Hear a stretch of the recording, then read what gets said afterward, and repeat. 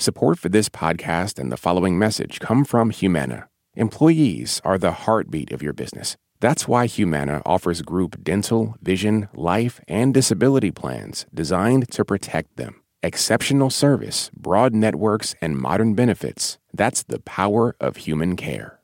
Hey, it's Sarah. I'm your host for this edition of the News Roundup. Just a quick heads up before we start the show. The news is rapidly changing and things may have changed by the time you hear this episode. Stay up to date with the news by listening to your local NPR member station and visiting npr.org for all the latest. Thanks for listening and enjoy the show.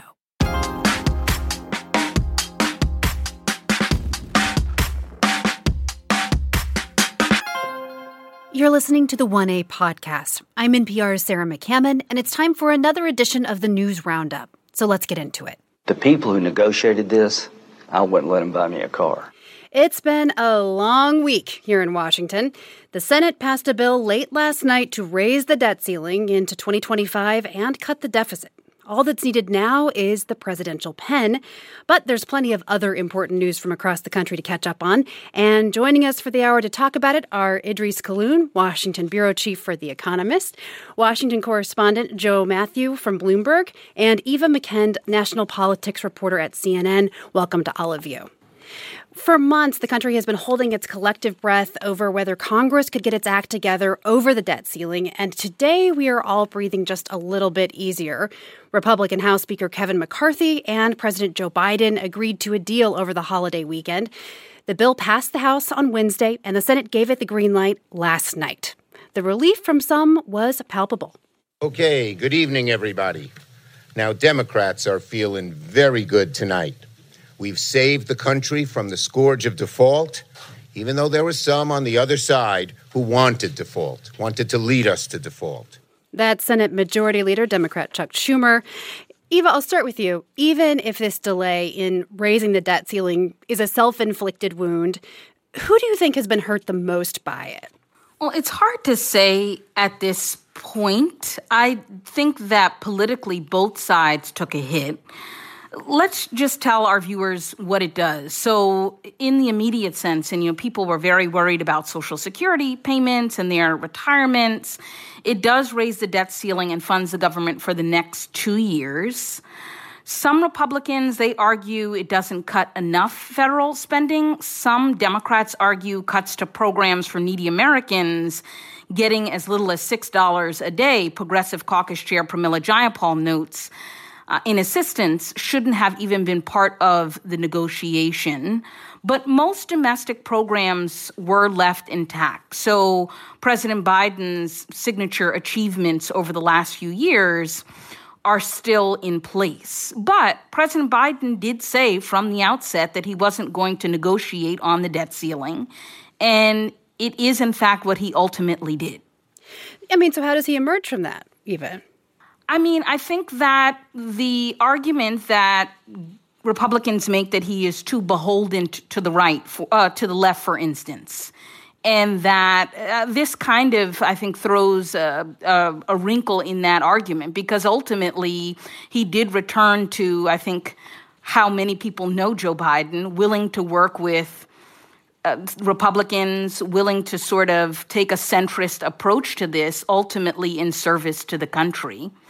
I think that both Biden and McCarthy ultimately had to sidestep crisis, and they are claiming victory. But I'm not so sure that either side politically out and out wins. I guess the country wins because we're not going to go into default.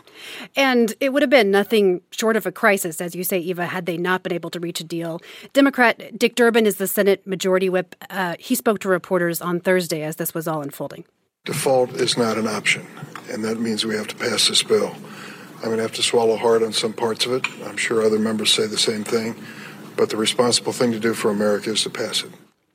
Now, Joe Matthew, we just heard Eva say that, initially President Biden said he wouldn't negotiate on this. Ultimately, he did. Why didn't he and his team engage with Republicans earlier?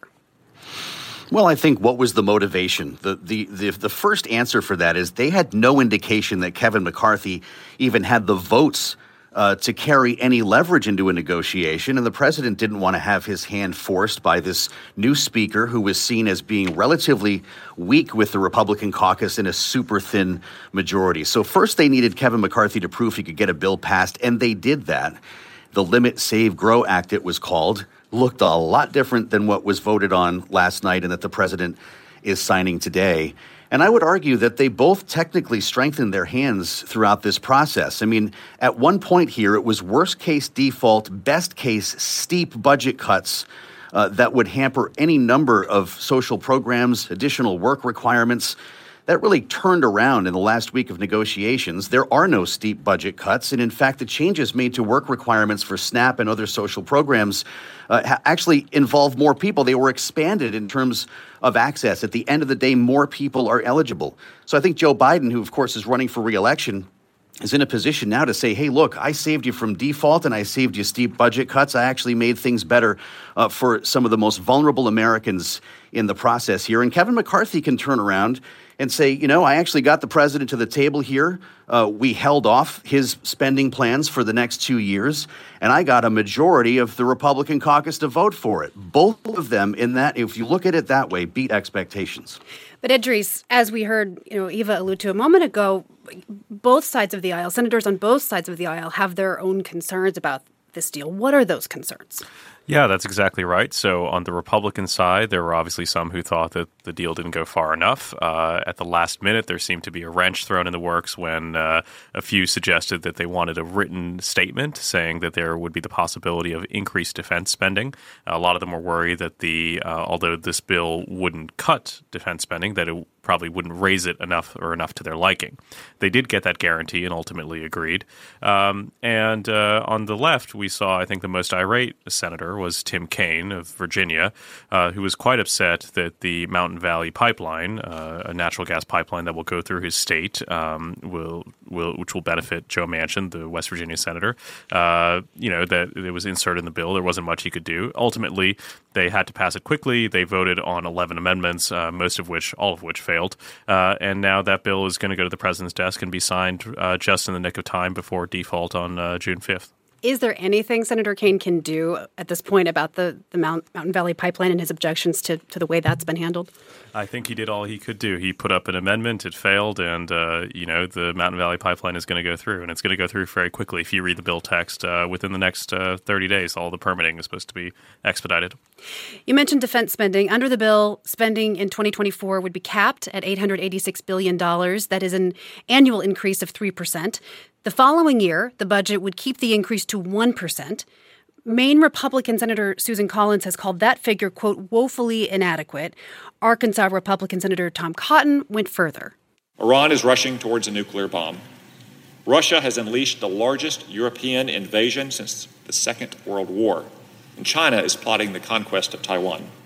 Our military stockpiles are depleted, and our defense supply chains are broken or strained. We need a military to match this perilous moment. Eva, to what extent is the defense budget sort of a political third rail for both Republicans and Democrats? I mean, something you just don't touch. That's right, because no one wants to be seen as shortchanging our troops. This is actually one area where some Republicans think more spending is actually okay, from what you heard there. Some defense hawks in Congress actually wanted the Pentagon, as you heard, to get a significant funding boost and have been spending the past several months arguing that President Biden's $800+ billion proposal for the Defense Department was inadequate. But ultimately, this deal increased spending for military and veterans affairs in line with inflation. We're with CNN's Eva McKend, Idris Khaloun from The Economist, and Bloomberg's Joe Matthew. Joe, why didn't Biden use this opportunity to get rid of the debt ceiling altogether using the 14th Amendment, as some have suggested? Great question. And they're kind of two separate questions, because even if he did invoke the 14th Amendment, it would not do away with the debt limit. And there is, in fact, legislation on Capitol Hill right now that's got sponsors in the House and the Senate, not enough to be passed, that would do away with the debt ceiling once and for all. Chris Van Hollen, the senator from Maryland, wrote this bill. I talked to him recently about it. And he knows he doesn't have the votes to make this happen, but it's a pretty popular idea when you talk to some members. Not necessarily getting rid of it altogether, but reforming the debt limit, if you will, so it coincides with the fiscal year and won't mean this brinksmanship separate from a budget negotiation, which really complicated things here, certainly over the last couple of weeks. In terms of the 14th Amendment, the president always kept it on the table, but the White House didn't want to go there because they knew that it actually might not avoid a default. It would get held up in court, and there was no time to play with. There is, however, a thought that the White House might look at a couple of these options, like the 14th Amendment, run it through some legal stress tests and see if that might be an option. Because I hate to break it to everybody, 2 years from now, it's pretty likely we're going to be going through this all over again. Yeah, I mean, are we just fast forward 2 years and we're in the same place again, you think? It's most likely. Like I said, you're not going to have the votes because the minority uses the debt ceiling for leverage. And so you're just not going to get the votes to do away with it in a divided government. Whether it can be reformed or moved, maybe that's the long-term picture. But from every lawmaker we talk to, there just isn't support to do away with this because it means leverage for the minority. So the good news for Joe Biden is they extended it beyond the presidential election. And if he were to be reelected, he'll have to deal with it in his second term. Briefly, Idris, 30 seconds or so, how might this deal shape some of the debate around the next election? Well, it'll be a welcome present for whoever wins the White House. Their extraordinary measures are going to kick off on January 2nd, 2025, and they're going to be consumed in their first 100 days with finding yet another fix for a debt ceiling crisis. So it's not behind us at all. It's the gift that keeps on giving. It seems like we have this conversation every couple of years, right? And we'll be back to it soon. But for now, we get to move on. We're rounding up the week's biggest news. We'll be back with more after this short break, so stay with us. This message comes from NPR sponsor LiveRight, publishers of Left for Dead, Shipwreck, Treachery, and Survival at the Edge of the World by Eric J. Dolan. The true story of 5 castaways abandoned on the Falkland Islands during the War of 1812. Available wherever books are sold. This message comes from NPR sponsor Mint Mobile. From the gas pump to the grocery store, inflation is everywhere. So Mint Mobile is offering premium wireless starting at just $15 a month. To get your new phone plan for just $15, go to mintmobile.com/switch. When voters talk during an election season, we listen. We ask questions, we follow up, and we bring you along to hear what we learned. Get closer to the issues, the people, and your vote at the NPR Elections Hub. Visit npr.org/elections. Let's get back to the news roundup and turn now to Texas. In a Wild West end to the legislative session in Texas, Republican Attorney General Ken Paxton was impeached by his fellow GOP lawmakers in the Texas House on Saturday. Several members of this House, while on the floor of this House doing the state business, received telephone calls from General Paxton personally, threatening them with political consequences in their next election. That was Texas State Representative Charlie Guerin, a Republican from Lake Worth near Fort Worth. The tally was not even close. 121 lawmakers voted for impeachment, only 23 against. Paxton's Senate trial is set for August 28th. A House committee had been secretly investigating Paxton since he requested $3.3 million from the Texas legislature to pay a whistleblower settlement against him. Eva, the Republican-led committee filed 20 articles of impeachment against Paxton. What is he accused of doing, first of all? Yeah, Sarah, I mean, this is just a remarkable case. I don't know anyone facing as many legal battles as Ken Paxton beyond maybe Donald Trump. Essentially, 7 top Paxton aides in 2020, they publicly accused him of bribery and abusing his office. Those aides reported these allegations to the FBI. They were all fired or put on leave. They had accused him of using his authority to essentially benefit a longtime political friend by the name of Nate Paul. He's a real estate investor who had donated tens of thousands of dollars to Paxton's campaign. Now, Paxton agreed in February to a $3.3 million settlement in an apology, but no admission of wrongdoing. And here is where he ran into some issues, because instead of him personally paying that money, he tried to get the state to pay for that money. the state to pay that settlement. And then that is what triggered this House panel probe.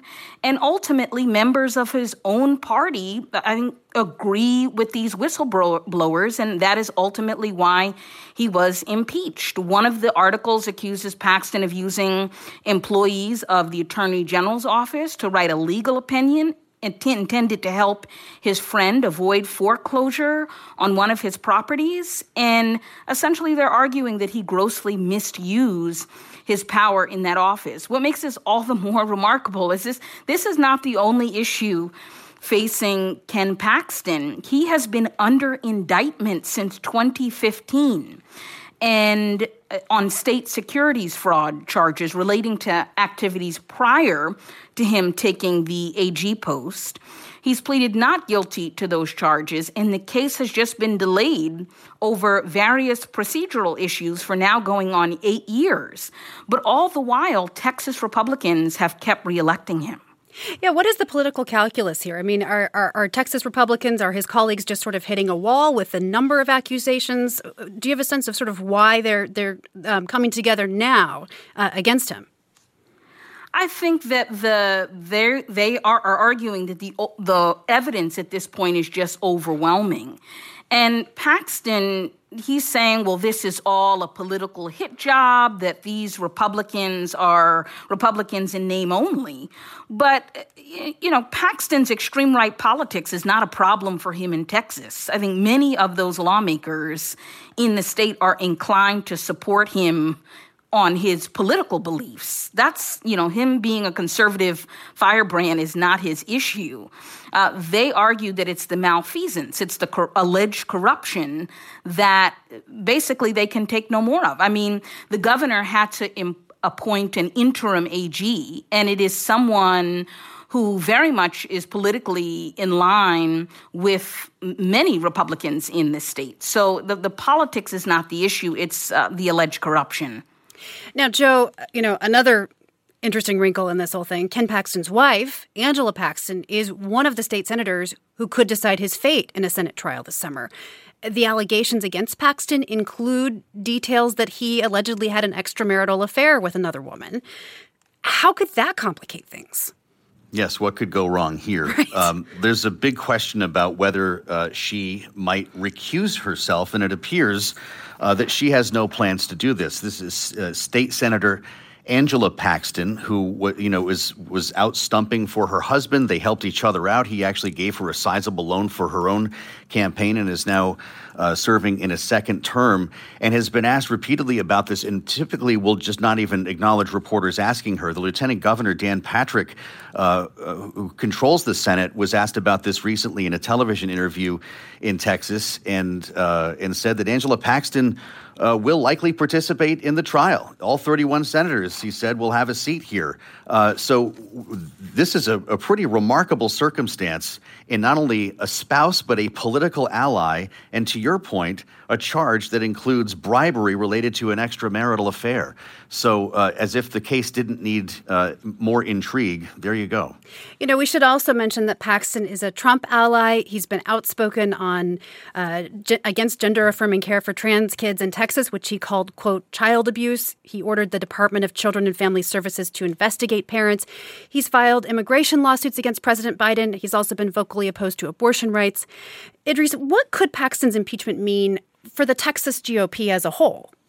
I think Ken Paxton is a flukish force that is somewhat uncorrelated with all the things that are going on in the Texas GOP. I think Texas is still Trump's country, and the circumstances are just so odd with the wife, with the potential mistress, with the fact that he's been under investigation for 8 years, the entirety of the time that Trump has been a force in national politics, and the fact that this investigation really took off after the bizarre episode in which the Attorney General, Ken Paxton, accused Dade Phelan, the Speaker of the Texas House, of being drunk on the floor, and then all of a sudden this impeachment emerged. It passed overwhelmingly. I don't think that it was a repudiation of Trumpism. I don't expect that to be the case. I don't think it's a repudiation even of Ken Paxton's policies. I think it's a repudiation of Ken Paxton, the man, and I think as a result he'll fade. I think this reminds me a bit of the Roy Moore situation where Alabama, where he said that the accusations against him were politically motivated, and I think that there aren't that many people who can replicate Trump's Teflon effect. I think it's a fairly unique skin that he's able to wear. Moving next to Nevada, the Democratic legislature there passed a bill creating harsher penalties for election worker intimidation. Republican Governor Joe Lombardo signed it into law on Tuesday. Here's Nevada Secretary of State Cisco Aguilar speaking with KOLO 8 News back in April. They're walking to their car. They've been approached. They've been intimidated. They've been harassed. We've had individuals, when they're at home with their family, have individuals knock at their doors and know and say things that are inappropriate for anybody to hear, especially children in the home. The Nevada Secretary of State made this legislation one of his campaign promises. What are we hearing from officials in charge of elections around the country as we head into the 2024 election cycle, Joe? Well, Nevada is joining a growing club here. We've actually seen other states take similar steps, including Oklahoma, including Maine and Vermont, Washington, New Mexico. After what we saw in the last election cycle, 2020 specifically, and then again to some extent in 22, where we had these so-called monitors who were going out there, in many cases, Trump supporters who would park their trucks near ballot drop boxes, for instance. They were filming people in some cases as they were coming and going from polling locations and just frankly scaring election workers at the same time. Here's a statistic for you. More than half of the top election officials in Nevada stepped down between the 20 election and the 22 midterms because of, in many cases, election threats. We saw in some cases election workers testifying before the January 6th committee. And this is serious business. The law makes it a felony to disseminate personal information about an election worker and would go even further to use for anyone who would intimidate or try to attack an election worker performing duties in Nevada. This might be something that becomes just a national issue on state by state as we head for the general election cycle, because it's making it very difficult for these workers to stay safe. And we have seen election officials, stepping down or expressing concern about staying on around the country.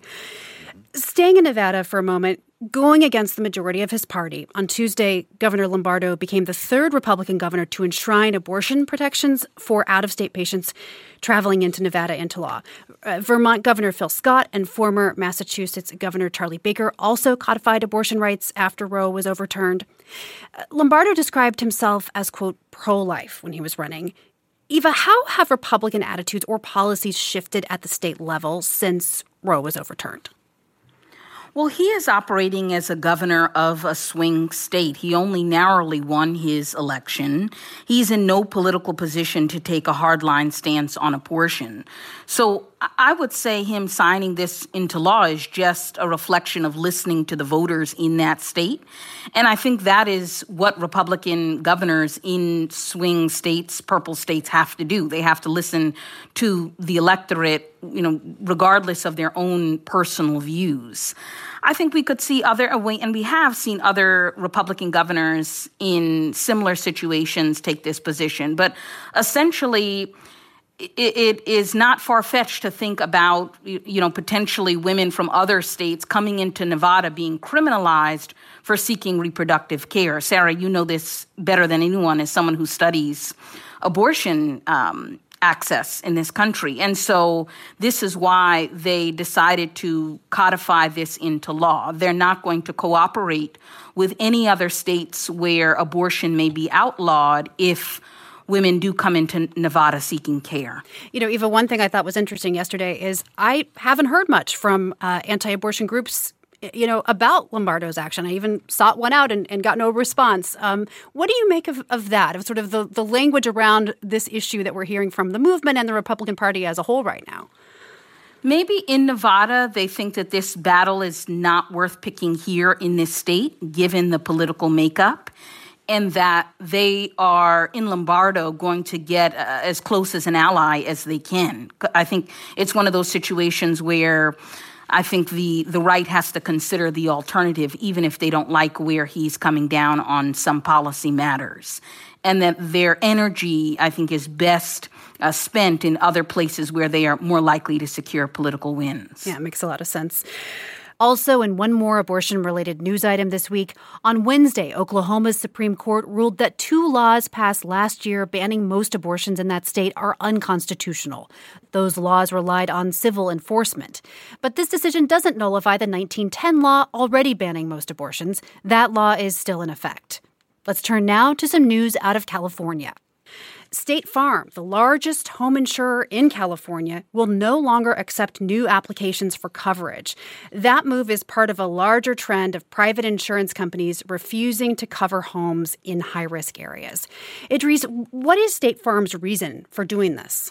Yeah, it's an extraordinary shift, and not only are they going to refuse to sell home insurance in places that are exposed to wildfires, but they're going to refuse to accept new applications anywhere in the state. And they, according to them, say that it was a business decision. They cited, quote, rapidly growing catastrophe exposure, which is not what you want to hear from an insurance company. But what you see is what's gone on in many other states as well. So Florida has long had an issue with hurricane exposure, Louisiana as well. And in those states, they've set up systems to subsidize effectively home insurance. If you go to Florida and talk to voters, the number one issue they bring up is the cost of flood insurance. And these systems are buckling. What happens when the government subsidizes this set of insurance is that it actually just shifts the cost elsewhere. If you don't address the fact that there's just higher risk, it's going to be borne in some way. Either the government is going to pay, or if you make homeowners bear the cost, then they won't live in the places that a lot of them want to. And given that climate change isn't going anywhere, I expect that you will have to see this kind of market reaction force people to move before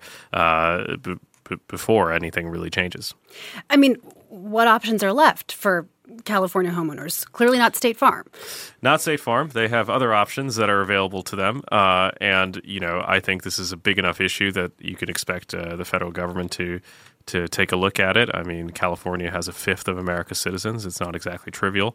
And this should be a wake-up call to the way that all these insurance markets are working, because they are similarly fragile in many other states. And it's also not just Florida and Louisiana. We saw exposure in New York, right, and with Hurricane Sandy. In that case, we have the federal government acting as the catastrophe insurance of last resort, but that's going to become increasingly expensive. And even though this debt ceiling deal was intended to fix the fiscal trajectory of the country, it won't really have made much difference. Joe, we just heard Idris talking about some of the other states that have been affected, like Florida, by severe weather and limitations on insurance coverage. But is this? I mean, has this ever happened before? Has a private insurance company of this size, like State Farm, completely halted new coverage for an entire state? I think completely is the key word there, and that it does appear to be a first. But we did see Liberty Mutual largely pull back from home insurance in California over the past couple of years for very similar reasons. And there are more factors to this. This has to do with the reinsurance market, where we're seeing rates go up. In some cases doubling from the beginning of the year here. Some of that has to do with storm damage. Some of it has to do with the war in Ukraine. And then there's the issue of inflation, which has just really bizarre tentacles as we live through this, and things that in many cases you can't predict. Now, construction costs. We talk so much about the high cost of materials, lumber, roofing, and so forth is making it incredibly difficult to keep up with the cost here in the insurance market. So it's bad news for people who live in California. There is a high-risk, privately run insurance pool, the FAIR plan they can get involved in, but that's not an improvement. Lots of challenges, and not just in California. We'll be back with more of the week's biggest headlines in just a moment. You're listening to the News Roundup. This episode's sponsor is PwC, which offers the following message. A robot may not be coming for your job, but competitors are coming for your market share. PwC pairs the right tech with the right solutions to help you gain a competitive edge. Reimagine operations from the cloud, fuel innovation with responsible AI, and detect risks before they become headlines. Human-led and tech-powered. It's all part of the new equation from PwC. Support for NPR and the following message come from Jarl and Pamela Mohn, thanking the people who make public radio great every day, and also those who listen. Now let's get back to the Roundup. Tensions over abortion rights are stalling some important federal business, from space funding to military confirmations. A bipartisan group of legislators from Alabama submitted a House bill that, if passed, would block funding for the Space Command's temporary headquarters in Colorado until the location of the permanent headquarters is finalized. Now, the Trump administration said the headquarters would be in Alabama, but Biden administration officials are considering halting that move due to the state's restrictive abortion laws. Here's more from Republican Senator Tommy Tuberville on the planned move. The Air Force chose Huntsville, Alabama, as the new home of Spacecom, which will eventually be home to more than 1,400 personnel. But that was 16 months ago. Since then, the decision has been tied up in government reviews by the Inspector General at the Department of Defense and the Government Accountability Office at the request of other lawmakers. And despite pleas from top defense officials and Democratic leaders, Senator Tuberville is also holding up the Senate confirmations of more than 200 military commanders and generals. The Alabama Republican is unhappy with the military's policy allowing access to abortion for service members. So, Idris, how is this stark divide on abortion rights affecting our government's ability just to function in some of these areas? Well, we're seeing what a single lone senator can do in a chamber that requires unanimous consent for almost everything that it does. And in Senator Tuberville's case, like you just said, there are 200 military leaders whose nominations are basically permanently on hold because he disagrees with the Department of Defense's policy, which is not, to clarify, to pay for abortions, but to allow service members to take time off and to receive travel expenses for getting one. But you know, he can do that, and he's done that over the complaints of Democrats, but also, you know, Mitch McConnell is not a fan of this, and yet he continues to do so. And I think you're going to see this continued, the fact that the abortion is left now to the states, and some have basically criminalized it completely and others allow it, has increased tension not only in Congress but between states. Some states no longer allow their officials to travel to states in which abortion is effectively illegal, and that has rendered two divided red and blue Americas even further apart. And so I think you'll continue to see that because I think that this is the status quo that we're going to be living with for a while. In other political news, we are 17 months away from the presidential elections, and the field of Republican candidates continues to grow. Former New Jersey Governor Chris Christie is expected to throw his hat in the ring as soon as next week. Former Vice President Mike Pence also planning to announce his candidacy in Iowa next week. Earlier this week, former President Donald Trump joined conservative cable network Fox News to mock the Republican contenders. I don't know why people are doing it. They're at 1%. Some are at 0. I hear Chris Christie's coming in. He was at 6% in New Jersey, which is, I love New Jersey, but 6% approval rating in New Jersey. What's the purpose? And he's polling at 0. Joe, it's true that Trump is polling at the top of the pack and has been for a while in the GOP race. With these two new contenders joining the field, does that shake things up at all? It will. It's just a question of how, and there are a couple of different ways to look at this. Chris Christie in particular is kind of seen as a hired assassin in this case, a hitman that Republicans would like to see knock down Trump. So either he or someone else, frankly, might win the nomination. And he does fancy himself as the only person who can stand on a debate stage and dispatch Donald Trump, although there are many questions about whether Donald Trump will even submit to a debate. He might not show up to any of them. He sees himself as an incumbent, and above all of this, particularly because of his polling numbers. The other way to look at this, though, is you add Chris Christie and Mike Pence next week. We've got Ron DeSantis now in the race and several others who don't get a lot of talk, from Nikki Haley to Asa Hutchinson. And the more people end up on that stage and in this pool, it also makes it potentially easier for Donald Trump to win the nomination, because they're all taking a little piece of the pie here. We saw this happen in 2016. Exactly. And so there's a bit of concern that while, they've all got the guns out for Donald Trump here, they might actually make it easier for him to win the nomination. That's the hope of the White House, by the way, even as Ron DeSantis tries to creep up on the former president. Because any other lane of the party that isn't Trump, it gets diluted and diluted until the only lane that matters is the Trump lane, and that's how it's looking right now. But as you say, we'll see what happens as more people get into the race. Eva, at one point, both Christie and certainly Pence, of course, closely allied themselves with Trump. What does their reversal, their decision to run against him, signal about how the Republican Party perceives the former president? I think there's just so much uncertainty involving the former president. He's already been indicted in one jurisdiction. He could be indicted in others. And so I think that is why we've seen an increasing number of Republicans willing to take him on, especially wealthier candidates who have the ability to self-fund. Governor Doug Burgum of North Dakota is going to be jumping into the fray as well next week. And as I've been traveling the country speaking to voters, yes, Trump still captures the hearts of a lot of the Republican base, but there are some Republican voters in critical states like Iowa who have real concerns about him being able to win in a general election. And I think that if I'm hearing that, these candidates, their operatives, are hearing that as well. And that is why you're seeing so many people get into this race. In Iowa, for instance, it's not a very large pool of voters. It's largely Christian evangelical voters in the Republican primary. If you spend a lot of time there and have a ground game there, we have seen historically people with maybe low name IDs in this part of the race pull off an upset. And so I think that's why we're seeing so many people want to try to at least compete. You know, I've heard that too, Eva. I've traveled in the last few months to New Mexico and South Carolina, among other places, and, heard Republican voters express sort of fatigue about Trump and concern that about whether or not he can win. But almost everybody I talked to said they'd absolutely support him if he's the nominee. And I think, that it always seems to come back to that by and large. Idris, as the prospects grow, how are these candidates trying to distinguish themselves from one another on the GOP side? I think they're having a difficult time. Trumpism is still the commanding ideology of the Republican Party. When he was in the White House, Republicans competed with one another in competitive bouts of fealty. And now we see even the candidates who are running against him are struggling to say where they disagree with him. A lot of them are presenting, in the case of Ron DeSantis, for example, Trumpism without the drama.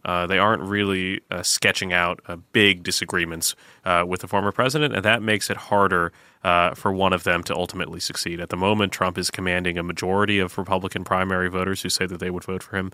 More Republicans say they're excited about him running than Democrats say they're excited about Joe Biden running. So I think that's a problem for them as well. But as far as the few distinctions we can see, there are some that are more internationalists, such as Nikki Haley and Mike Pence, who think that it's important to continue to fund Ukraine in their war effort against Russia's invasion. And Donald Trump and Ron DeSantis are very much on the isolationist front on that. And I think there are others, such as Asa Hutchinson, who are much more willing to criticize the president over his handling of January 6th, more willing to attack him for his legal liabilities. But there isn't very much of a lane for that in the party. There's a reason that Liz Cheney is excommunicado, and I think will remain that way. And Eva, because of that lack of enthusiasm that Idris just alluded to among Democrats for President Biden, among many Democrats, there's a lot of speculation about whether or not someone might challenge him from within. What do you see as the chances that there will be a significant Democratic challenger to President Biden? Well, I think because there hasn't been, a credible challenge thus far, and then also the DNC is really protecting him. There aren't going to be any debates. And so I think that the opportunity to really mount a real challenge is very, very difficult. There's a lot of hand-wringing. There's a lot of consternation, especially on the ground when you speak to voters. But ultimately, if you speak to voters and they determine that it's going to come down to Trump or Biden, those same voters who are not excited about President Biden say they will absolutely vote for him if it's a Trump-Biden matchup or even if it's a Trump-DeSantis matchup, Sarah. A federal appeals court has ruled to protect the billionaire Sackler family from all future civil opioid suits against their company, Purdue Pharma. That ruling is part of Purdue's bankruptcy plan, and the company filed for bankruptcy in 2019. Since then, 400 lawsuits against the Sackler family have been filed. Joe, I want to ask you about this. Companies that file for bankruptcy often get shielded from legal claims against them, but private citizens do not. So what does this ruling mean for the Sacklers? Well, it means actually you can look at this a couple of different ways. The headline feels outrageous. They're getting off the hook is what it feels like. But the fact is it's a settlement. And this is coming in exchange for a $6 billion payout from the Sackler family that is essentially being unlocked here. They've long asked for civil immunity. And while the payments are going to be spread out over some time, this goes to local and state governments and will actually help to pay for rehab programs, addiction treatments around the country. Some of the money as well will go to individual victims of the opioid crisis and their families, remembering that there were so many, to your point, so many cases, lawsuits against the family here, that it put this massive company worth about $11 billion, or the family at least, into bankruptcy here. So the Court of Appeals issued this ruling knowing that it would also mean a good deal of money going out to those who were affected. And I will also add that the Sackler family gives up ownership of the company as part of this settlement as well. So it's being looked at as fairly balanced following a lot of years of litigation. I spent some time watching this case in Boston federal court when Maura Healey, the Attorney General in Massachusetts, went after the Sacklers successfully. And this is quite a resolution here many years later. And what about other companies? Eva, how might this ruling affect companies filing for bankruptcy in the future? Yeah, I think that is the big question. Legal observers say that the question now is whether bankruptcy can be used as a shield against litigation by parties who aren't themselves bankrupt, and that cases like this actually could ultimately make its way to the Supreme Court. It's not entirely clear. We could see mass litigation over other issues like toxic chemical exposure or contaminated water. But I think that is very much to be determined. And Idris, what this means for Purdue Pharma is they pay $6 billion to individuals and communities affected by the opioid crisis in return for this legal shield we just mentioned. What happens next with this case? I think this is the resolution of the case. There's the chance that this gets appealed to the Supreme Court, but I think that the chance that the Supreme Court takes it on is minimal, and so this is probably the final chapter for Purdue Pharma and the Sacklers, none of whom have been charged with a criminal offense, despite the fact that Purdue Pharma has pled guilty to criminal charges twice. And, this $6 billion is certainly a fair amount. It'll go, like Joe said, to helping people who are being affected by opioid abuse and addiction. But, the problem really is that opioid addiction has moved on from pharmaceuticals and OxyContin. The wave of that happened in the early 2000s, and then people transitioned to being addicted to heroin, and now people are addicted to fentanyl, which is incredibly cheap. It's shipped across the border. American drug overdoses are at their highest level, and they continue to rise. It's a terrible exponential curve and trend, and the $6 billion helps, but I don't think that it will make the kind of difference and investment that's needed to actually get America down. NASA's UFO panel held their first public meeting on Wednesday. Is NASA hiding anything about this? No. Answering this question is one of the things that NASA as an agency is excited about. These questions touch on something that I think is really a deep question for humanity, are we alone in the universe? Big questions. That's David Spergel, who's part of NASA's UAP independent study team. The Defense Department plans to examine 800 UFO, or as NASA now likes to say, UAP sightings from the past 27 years. That's according to the Pentagon officials present at the meeting. Eva, this UFO inquiry, it's so interesting. It's the first of its kind. Why now? What do you make of it? Yeah, I think because there have been questions for so long about these mysterious objects, what most surprised me about this is that NASA officials said that several panelists had been subjected to online abuse and that there's a lot of harassment since beginning their work. So that's really troubling.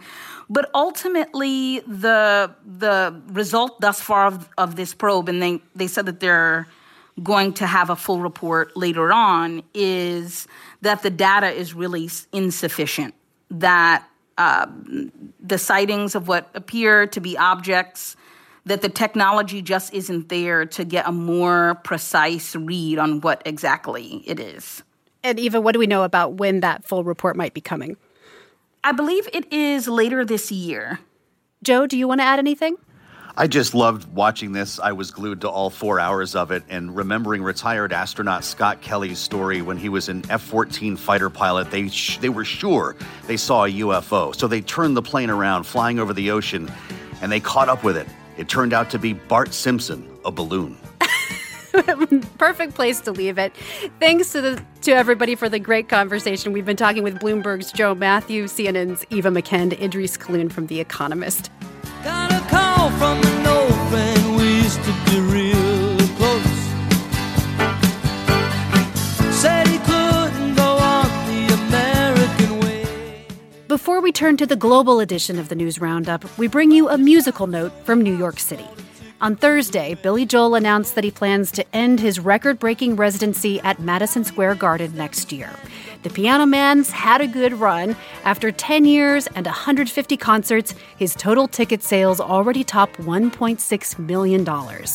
New York City Mayor Eric Adams said, "There's only one thing that's more New York than Billy Joel, and that's a Billy Joel concert at Madison Square Garden." For more than 50 years, Billy's music has defined our city and brought us together. I don't want you to tell me it's time to come home. I don't care what you say anymore, this is my life. Go ahead with your own life, leave me alone. Never said you had to. Stay with us as we dive into the biggest headlines from around the world during the international edition of the News Roundup. We'll get into the latest in Ukraine, a new law in Uganda that's being criticized by human rights groups, and the Turkish runoff election. All that and more still ahead. Stay with us.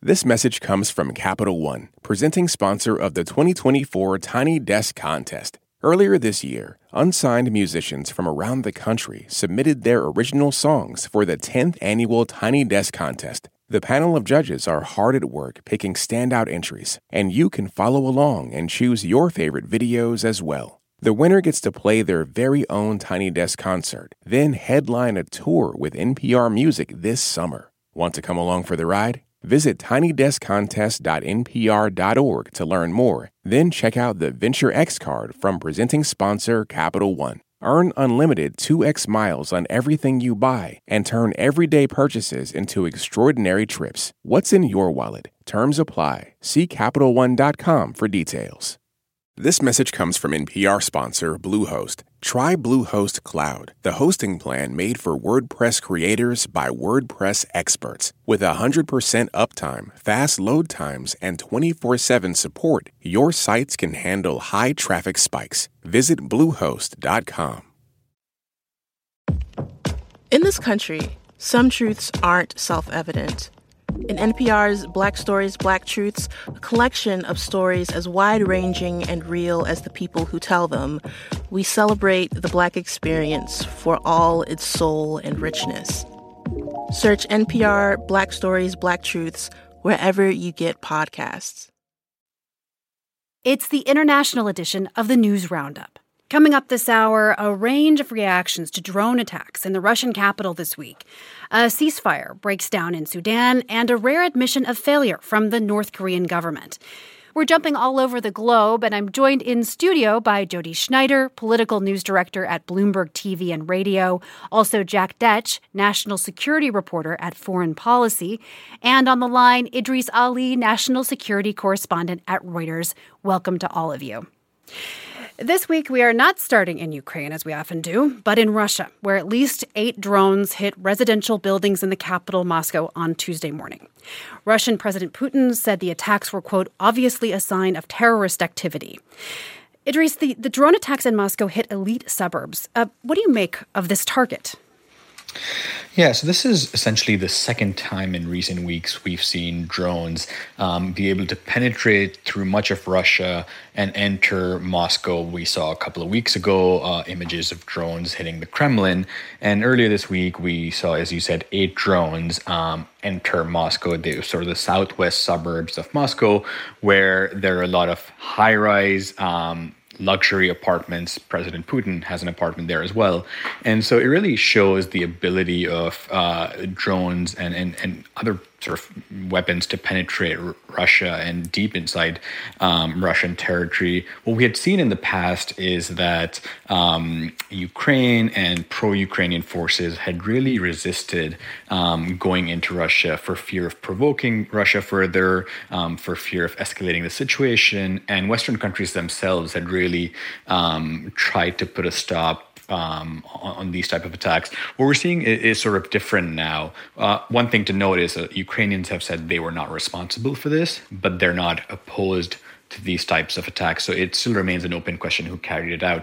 But it really, I think, brings home the war for a lot of Russians. Until now, we had seen some cross-border attacks into some of the Russian cities, but most people in Moscow really didn't feel the impact of the war in a way the Ukrainians did. And so what we saw this week was, the fact that Russia has been at war for more than a year with its neighbor coming home to a lot of people who live in Moscow.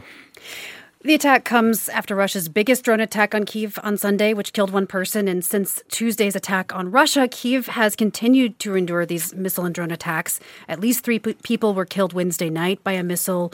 Drone and missile attacks continued overnight into Friday morning. Jack, what can you tell us about the intensity of these attacks in Ukraine recently?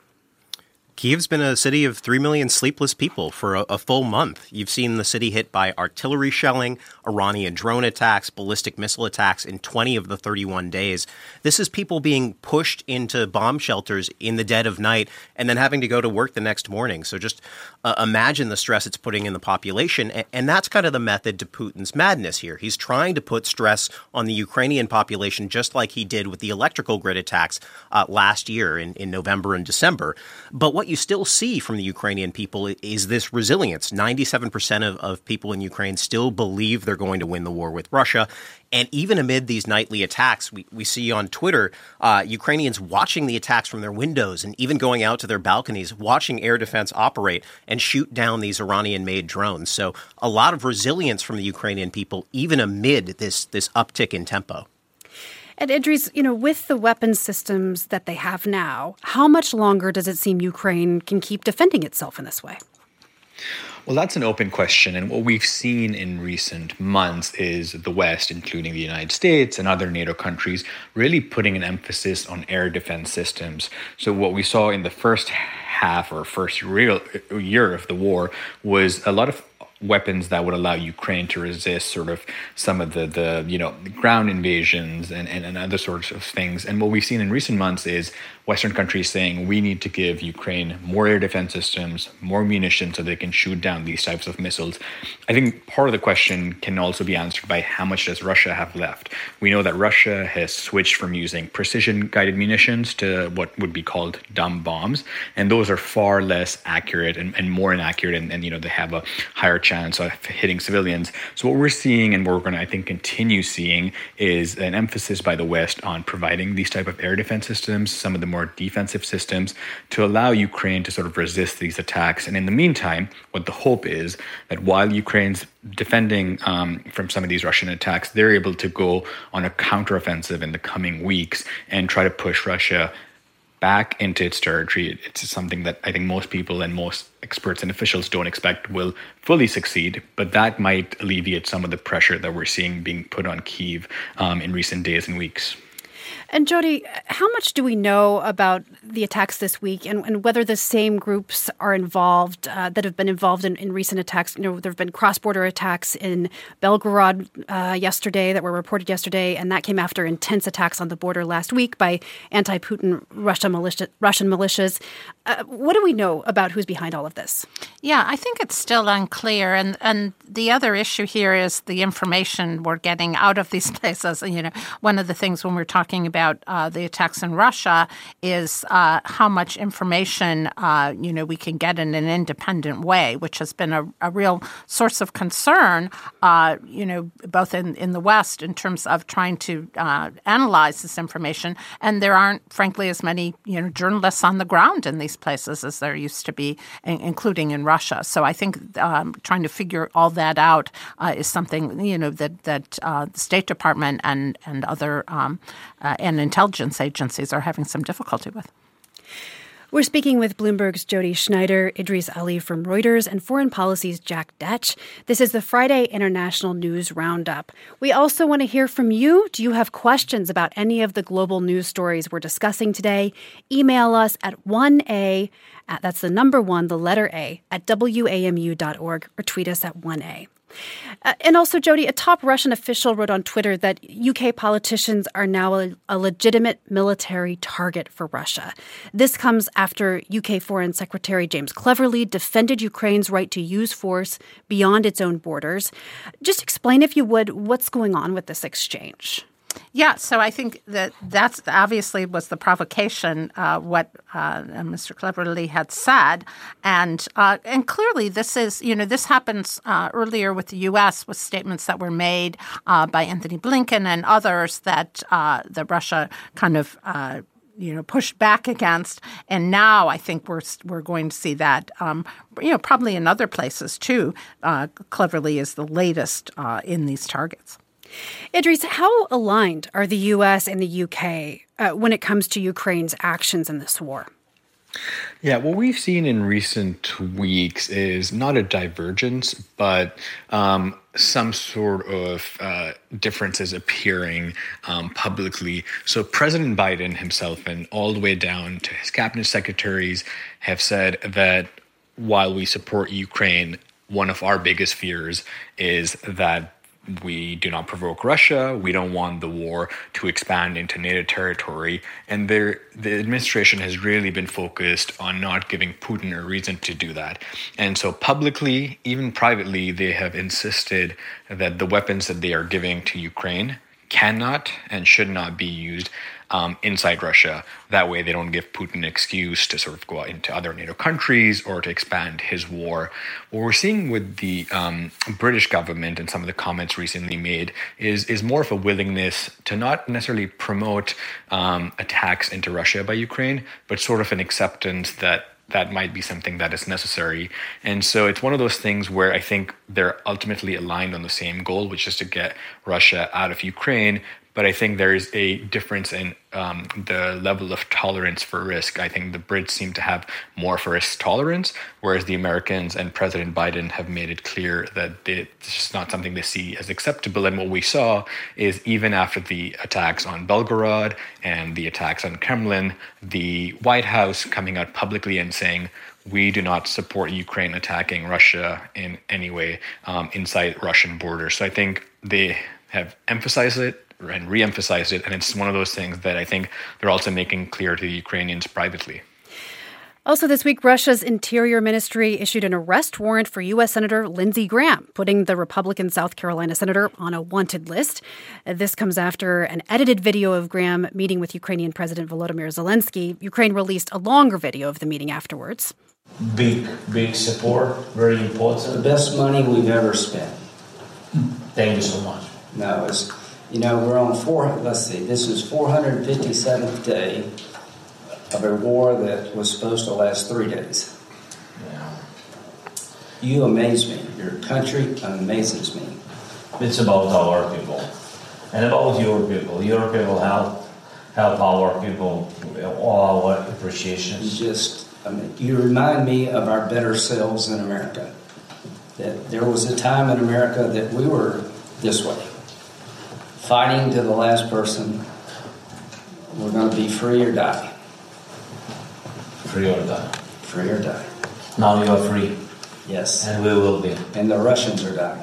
Jack, what was the issue with the edited video? Well, Graham didn't say exactly what the Ukrainians made him out to say, but he seems to be loving this incident, right? He was happy to provoke the Kremlin. He called this sanction a badge of honor. So really what it seems like is the Republican hawks in Congress want to get the Biden administration to say the quiet part out loud. This war is about degrading Russia's military capability.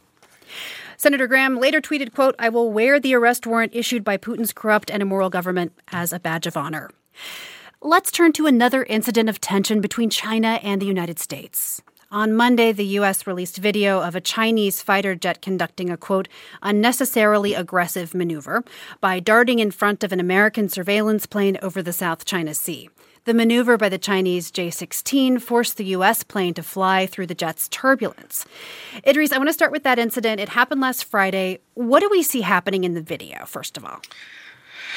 Yeah, so it's one of those incidents that happens every now and then, and it was released by the U.S. military earlier this week. And what it really shows is a Chinese fighter jet on the right side of this American military plane over the South China Sea, and then it making a sharp left in front of the American plane, and then you see pretty severe turbulence for the pilots, and then you sort of see the jet going away. It's important to remember, I think, that, when you see the video, it looks pretty concerning. And then when you talk to officials and pilots, they sort of play it down. The Chinese jet was about 400 feet away from the American plane, even though in the video it looks pretty close. And what they say is that these type of incidents have become pretty normal. They say the Americans do similar things with the Chinese planes and Russian planes.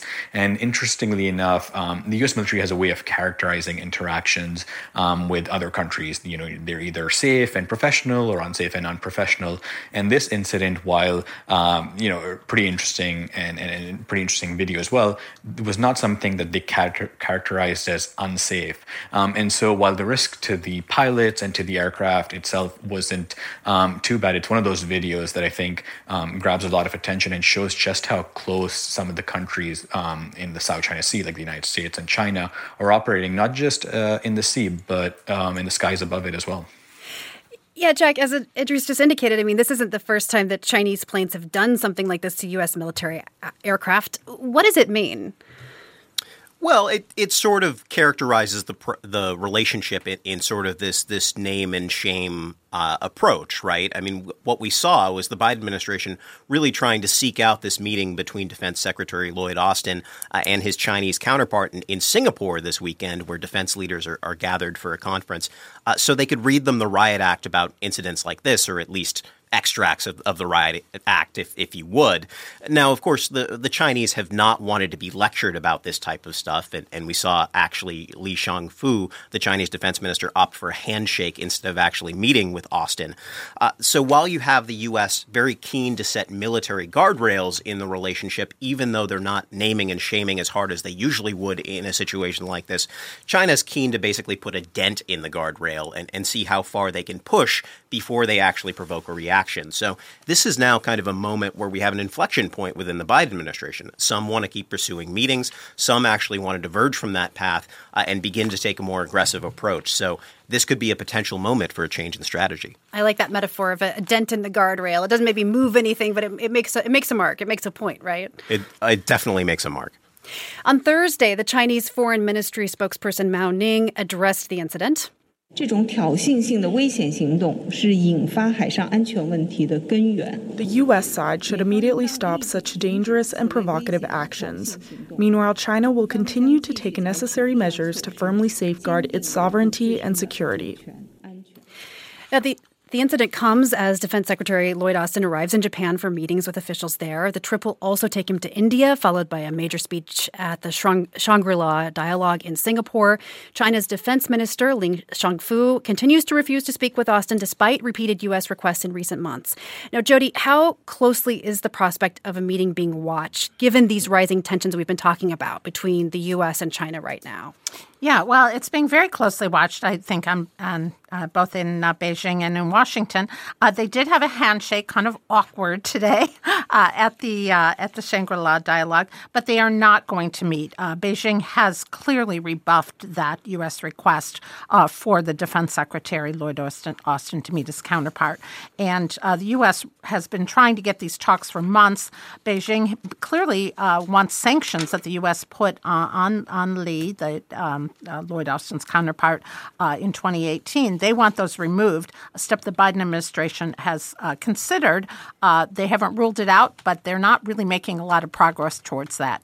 And the other issues that we've talked about and the spy balloon incident earlier this year have really, raised the stakes for China to decide whether this is the time they want to be seen as talking to the Americans on defense issues.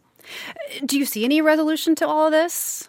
Not anytime soon. I don't think that there's a whole lot of reason for Chinese officials to give in at this point. It doesn't really do them a whole lot of good internally, and it also doesn't, I think, on the world stage, especially with the complications of Ukraine and their relationship with Russia, to be seen as giving in to the Americans when they think the Americans are being provocative, and especially when you throw the issue of Taiwan in and say Speaker McCarthy's recent meeting with the Taiwanese president in California earlier this year. And what about those sanctions you mentioned? Is there any update on that spy balloon situation? Yeah, we haven't really heard from the U.S. on this. The U.S. sort of, Biden, when he's asked about it, says, well, the whole thing was unfortunate.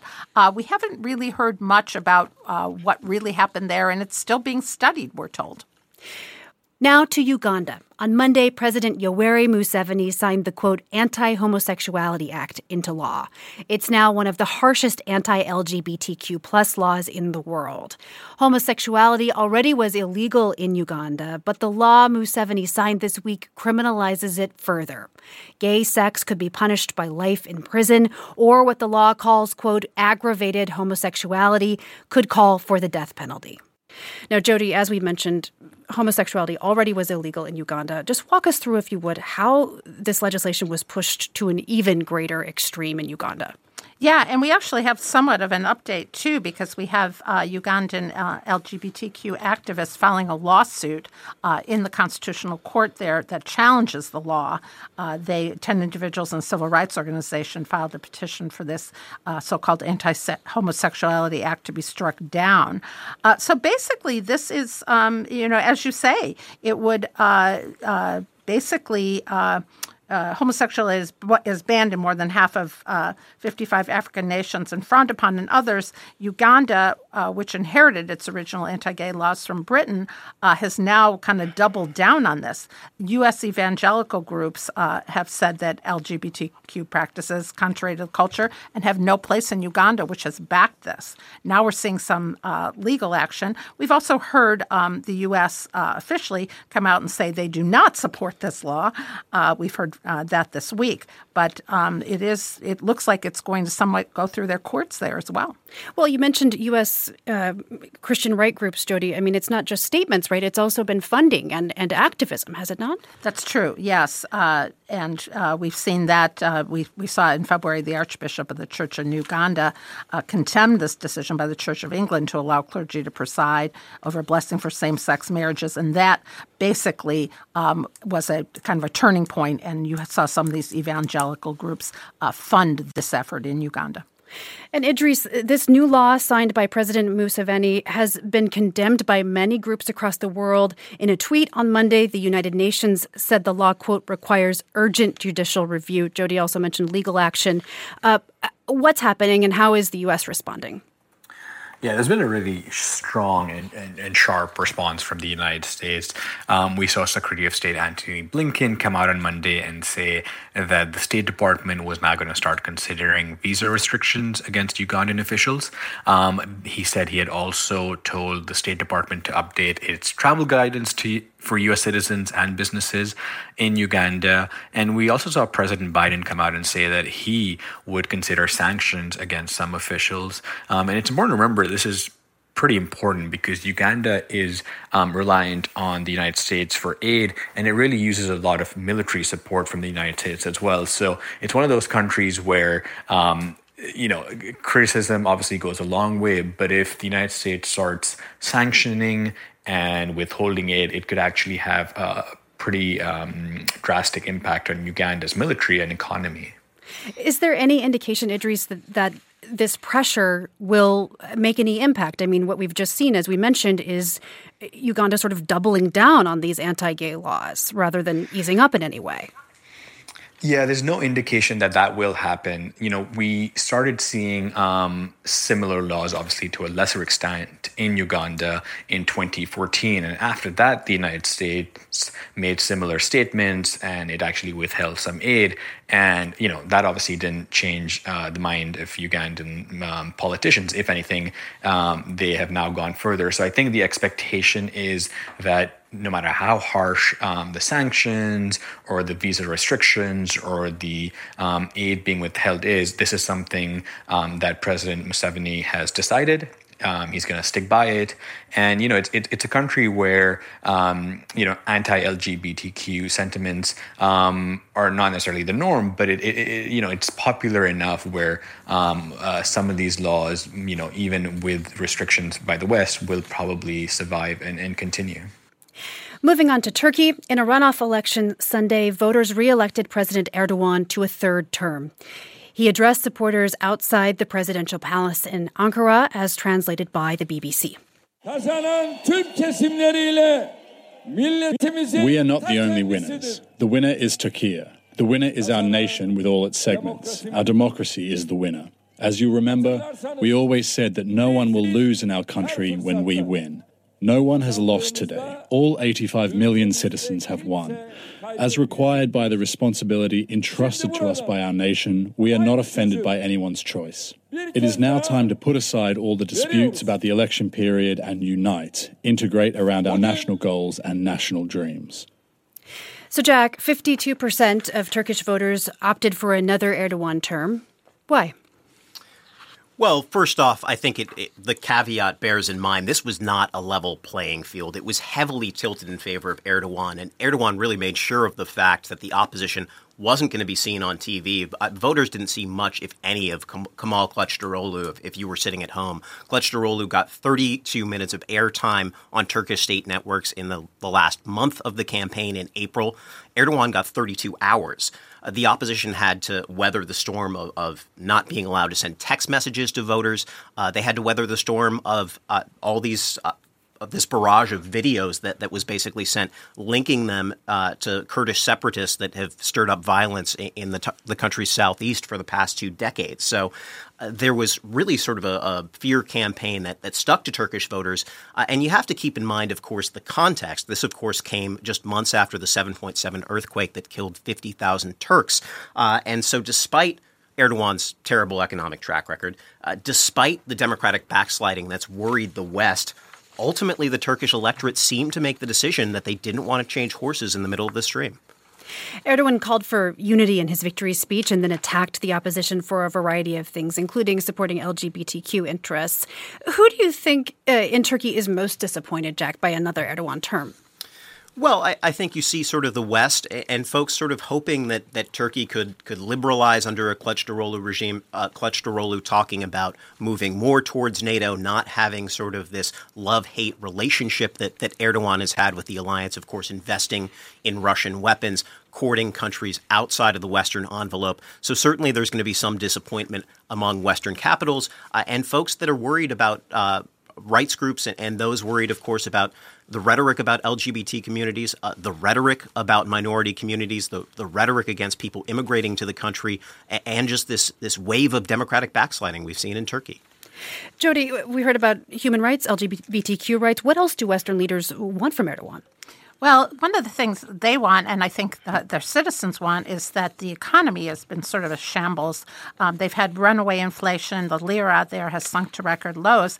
And just in the past day, Erdogan appointed Mehmet Şimşek as his new Treasury and Finance Minister, somebody who is pretty respected, and people are hoping will bring back kind of conventional economics to shore up some confidence. That would require Erdogan, who is kind of known for meddling in monetary policy and firing officials who don't toe the line that he wants. He will need to sort of let his new finance chief do his work. But this is something that the world will be closely watching. And again, the citizens there will be watching. The inflation is among the highest in the world.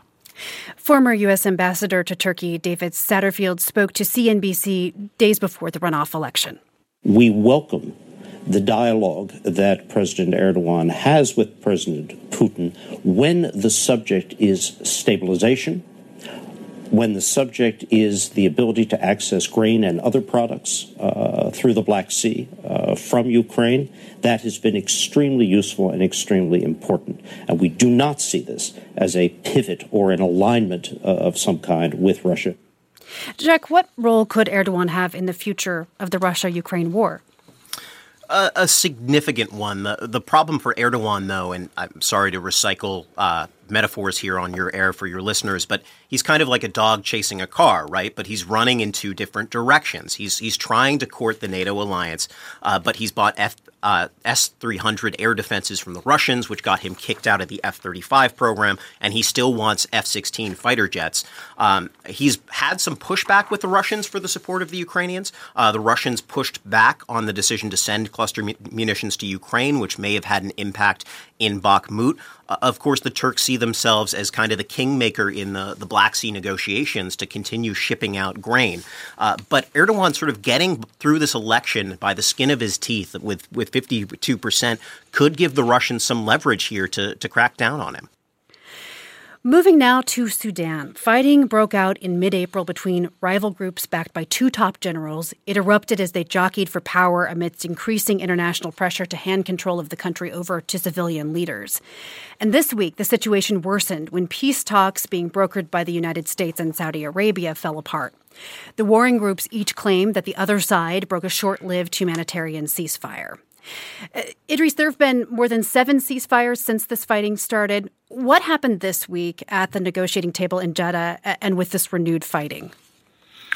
Yeah, 7 ceasefires, and many of them seem to have broken down and not really worked out. And what we saw this week was the Sudanese army basically saying that the RSF, which is the paramilitary force, lacked a sort of commitment in implementing the terms of the agreement and were violating the ceasefire. And so those talks have broken down, and it's causing a lot of concern because, like you mentioned, we're now 6 weeks into this conflict. Neither side seems to have the upper hand. The military has aircraft, so it's able to use air power. The RSF is sort of this lighter ground-based force, and what we're seeing is basically civilians being caught in the middle. We've seen hundreds of civilians being killed, more than 1.2 million people being displaced inside Sudan, and about 400,000 people being driven to other countries from Sudan. And so there's a lot of concern, obviously, in the United States, but also in Saudi Arabia, which has really taken on sort of this leading role in trying to bring the two sides to some sort of agreement. And so now that we've seen these talks being suspended, it's really not clear where things are going to go from here. I think the expectation is that fighting will once again start and maybe even accelerate, and neither side seems to have the edge. And so what happens next is something I think diplomats in the United States and Saudi Arabia are trying to figure out. It was one of those situations that was, in real focus about 4 or 5 weeks ago when Western countries were rushing to evacuate their citizens. And now that that's sort of been taken care of, it's unfortunately seems to have gone into sort of this, cycle of conflict with, interest, but no real major push to bring the two sides to end this. And I think that's what's causing a lot of concern. Yeah, as Idris mentioned, more than 350,000 people have fled Sudan since the fighting began 6 weeks ago. The UN says that number could reach 1 million by October if fighting continues. And this week, the AP reported that at least 60 children trapped by fighting have died at an orphanage in Sudan's capital, Khartoum, most of them from a lack of food and water. Jack, what other detail can you give us about the conditions on the ground in Sudan that are driving so many civilians to flee? It's getting worse, Sarah, and as Idris mentioned, this is the problem with a lot of wars in Africa. They're fought amongst the population, and as this ceasefire has really dissipated, we've seen artillery fire racking the capital again, as the Sudanese military has basically been trying to take control of another airport in the south to gain advantage over those rapid support forces, that paramilitary group that seems to have started the fighting, although nobody's clear who fired the first shot. The violence is also spreading. We've seen 50 dead in Darfur. war, and the fleeing continues, people leaving to Chad, other neighboring countries. Chad, of course, one of the world's poorest countries. And with the United States not involved in the evacuation, it's kind of become this pay-to-play game. I was talking to evacuation groups last week, and they basically said, if you have the money, you can get out and you can flee. And if you don't, you're out of luck. Now, yesterday, the Biden administration announced sanctions against Sudanese companies and military leaders involved in the fighting. But last month, Senator Pete Ricketts, who's a Republican from Nebraska, was critical of the president. Help me understand, because it seems to me that once again the Biden administration was caught flat-footed by the events that were developing, similar to Afghanistan. That's from a Senate Foreign Relations Committee hearing on May 10th. Jody, talk more, if you could, about what the Biden administration did in Sudan before the fighting broke out in April versus what it's doing now. Yeah, so what it's doing now is sanctions, which has, been the U.S. tool in these kind of situations. Before that, I think it was more trying to, be an honest broker in this and to examine the situation and to watch and see what was happening. And, of course, the criticism, mostly from Republicans, is that they didn't act soon enough and they didn't ring a bell soon enough about what was likely to happen there. In terms of the sanctions, they're imposing economic sanctions and visa restrictions on both sides on the conflict. As Jake Sullivan, the National Security Advisor, said yesterday in a statement, on actors who are perpetuating the violence. Interestingly, Anthony Blinken, the Secretary of State, went further in a more detailed statement, saying the U.S. was imposing visa restrictions on specific individuals in Sudan, including officials from both armed groups, as well as leaders of the regime of the former Sudanese leader. And they also sanctioned several firms linked to the two sides. So they're trying to sanction sort of everybody involved in this. Now to North Korea and an unusually quick admission of failure. An attempt to put the country's first spy satellite into space failed on Wednesday. North Korea's official Korean Central News Agency said the rocket crashed off the Korean peninsula's western coast after it lost thrust following the separation of its first and second stages. Idris, what is Kim Jong-un's intent for this satellite? Yeah, so I think it's important to remember that, North Korea has actually attempted 5 satellite launches since 1998, and they appear to have actually had 2 of them make it into orbit. So this was the latest in a series of attempts. And the theory years ago was that the North Korean leaders had been trying to launch satellites, test satellites, as a way to test weapon systems and sort of the launchers and the engines and the rockets. What we've seen now is that North Korea has a pretty advanced weapon system. They don't need to use these satellite launches as a guise to try and experiment weapon systems. And so it appears that North Korea has a real interest in basically having a satellite program. And there are a couple of reasons for this. The first reason is it's about prestige and the ability to say, look, we have a satellite program. We are not reliant on other countries. It's our sovereign right, is something that they hold really highly in North Korea. And so that's one of the sort of symbolically important reasons. The actual impact and sort of real world benefits for North Korea is their ability to basically be able to do intelligence and surveillance and reconnaissance better. North Korea obviously is preoccupied by concerns about regime change. And by having satellites that are able to transmit to North Korea and to Pyongyang, they have a better ability to see what's going on from space, be able to see further. And so when you put those two things together, I think a lot of analysts and officials believe that it's something that makes sense for North Korea. You mentioned that this launch failed, and North Korea was pretty quick to come out and say that, it had failed. And I think one of the reasons for that is the expectation is that, these launches, when they fail, they never actually really fail. And the expectation is that the scientists in North Korea must have figured out what went wrong. The expectation is that they will probably try to launch another satellite in the coming weeks or months because they seem to have figured out what went wrong this time, make those changes, make the improvements, and try again pretty soon. So what, they're not afraid to admit they failed because they think they have something else sort of teed up and ready to go? Yeah, and when we talk to U.S. officials and we ask them, was this a failed? They're like, no North Korean launch is ever a fail because their ability to learn is pretty extraordinary. They don't have a massive budget, but whatever budgets they have goes into their weapons program. And it's one of those things where they don't see failure as a rocket falling in the water. They see it as a way to improve their systems. And yeah, the expectation is they will be launching another satellite in the coming weeks or months. Well, Jack, even if we don't call it an admission of failure, maybe an acknowledgement of something going slightly awry, whatever we call it, why is this so rare for North Korea? Well, usually they like to project strength to show that the Hermit Kingdom can protect itself and defend against all enemies.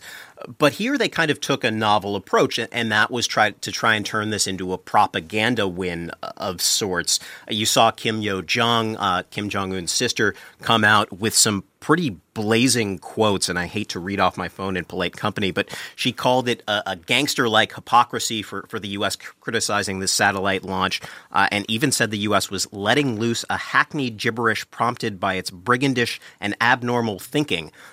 Quite a tongue twister, but one way for the North Koreans to basically say, "Get off my lawn."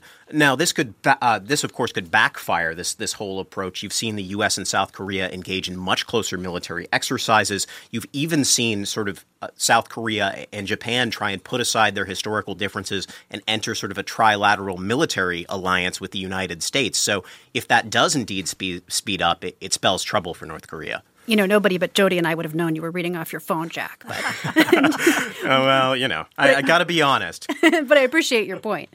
This is the first launch since 2016. Residents in parts of South Korea and Japan were warned that they might need to evacuate because of it. Here's a woman in the South Korean capital, Seoul, speaking to France 24. I was worried about whether I need to withdraw money and whether I should prepare water and what I should do. So I turned on the television, and the alert message was real. I was really worried. And then around 7 a.m., I got another alert saying it's now okay. So I came out. A satellite launched by North Korea is a violation of UN Security Council resolutions that ban the country from conducting any launch based on ballistic technology. Jody, what are the U.S. and neighboring South Korea watching now?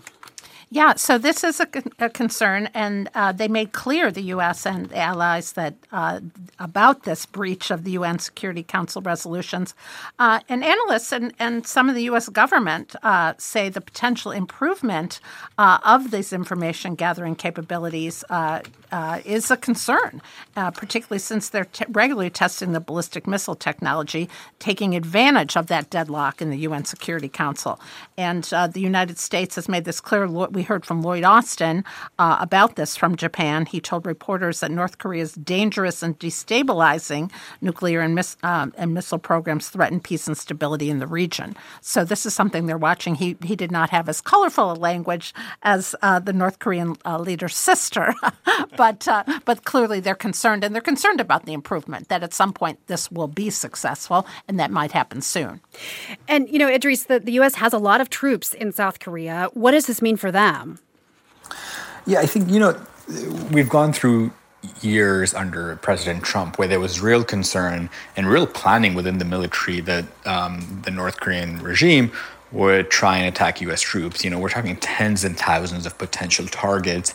And so a lot of money and a lot of effort has gone into hardening some of the U.S. bases there, having air defense systems going in there. But we see with South Korea and Japan, they sort of you can never really relax if you're a U.S. service member. Every time there's a missile that goes up, and it happens every couple of weeks, there's concern, will this one be the one that lands in South Korea or in Japan? There are also hundreds of thousands of Americans in South Korea and Japan. And so there's a certain level of responsibility the American troops have there to defend them. And so it's one of those things that every time North Korea does something, people in Washington are watching closely, but people in Seoul and Tokyo are watching even more closely to see if they may be the target. And it might not even be one of those things where North Korea is intentionally targeting U.S. troops. A lot of their systems don't always work perfectly. So I think the question always is, what if one of the missiles is launched and it goes off track and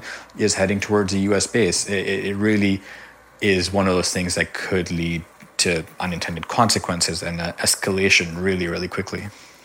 I want to end with some news a little closer to home. This week, the U.S. Justice Department prosecutors obtained an audio recording of former President Donald Trump after he left office, in which he talks about holding on to a classified Pentagon document related to a potential attack on Iran. Jack, can you tell us what was in that recording and the significance of it, potentially? Yeah, I mean, this appears to be the former president bragging about the intelligence. So this could be very significant for prosecutors pursuing the president. And you have to think about sort of the timeline that this could come out. The prosecutor, Jack Smith, of course, looking at this consistently, this could lead to potential action, potential legal action right in the middle of the Republican primary cycle. So that would just totally throw the Republican nominating convention, the entire primary cycle for a total loop, as President Trump seems to have some more challengers in Ron DeSantis and others in the field. Thank you to our panel for joining us today. Jody Schneider, political news director at Bloomberg TV and Radio, Idris Ali, national security correspondent at Reuters, and Jack Detch, national security reporter at Foreign Policy. We appreciate all your insights, and we hope you'll come back.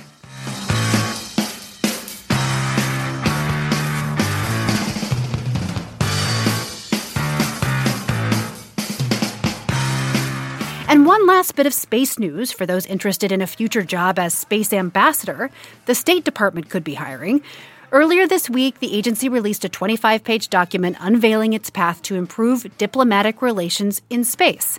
The release comes just one day after China successfully sent 3 astronauts to its space station. China also announced plans to send astronauts to the moon by 2030. NASA recently announced plans for its Artemis 3 mission to land on the moon by 2025. The State Department wants to promote a, quote, rules-based international order for outer space, end quote. Best of luck to those of you who apply.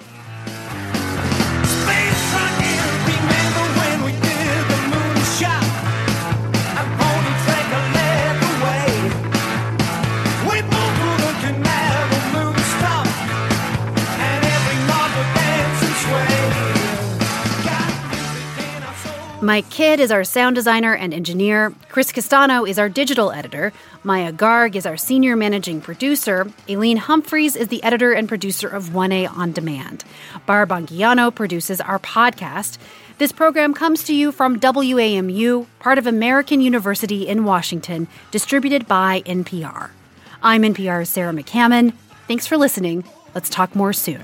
This is 1A.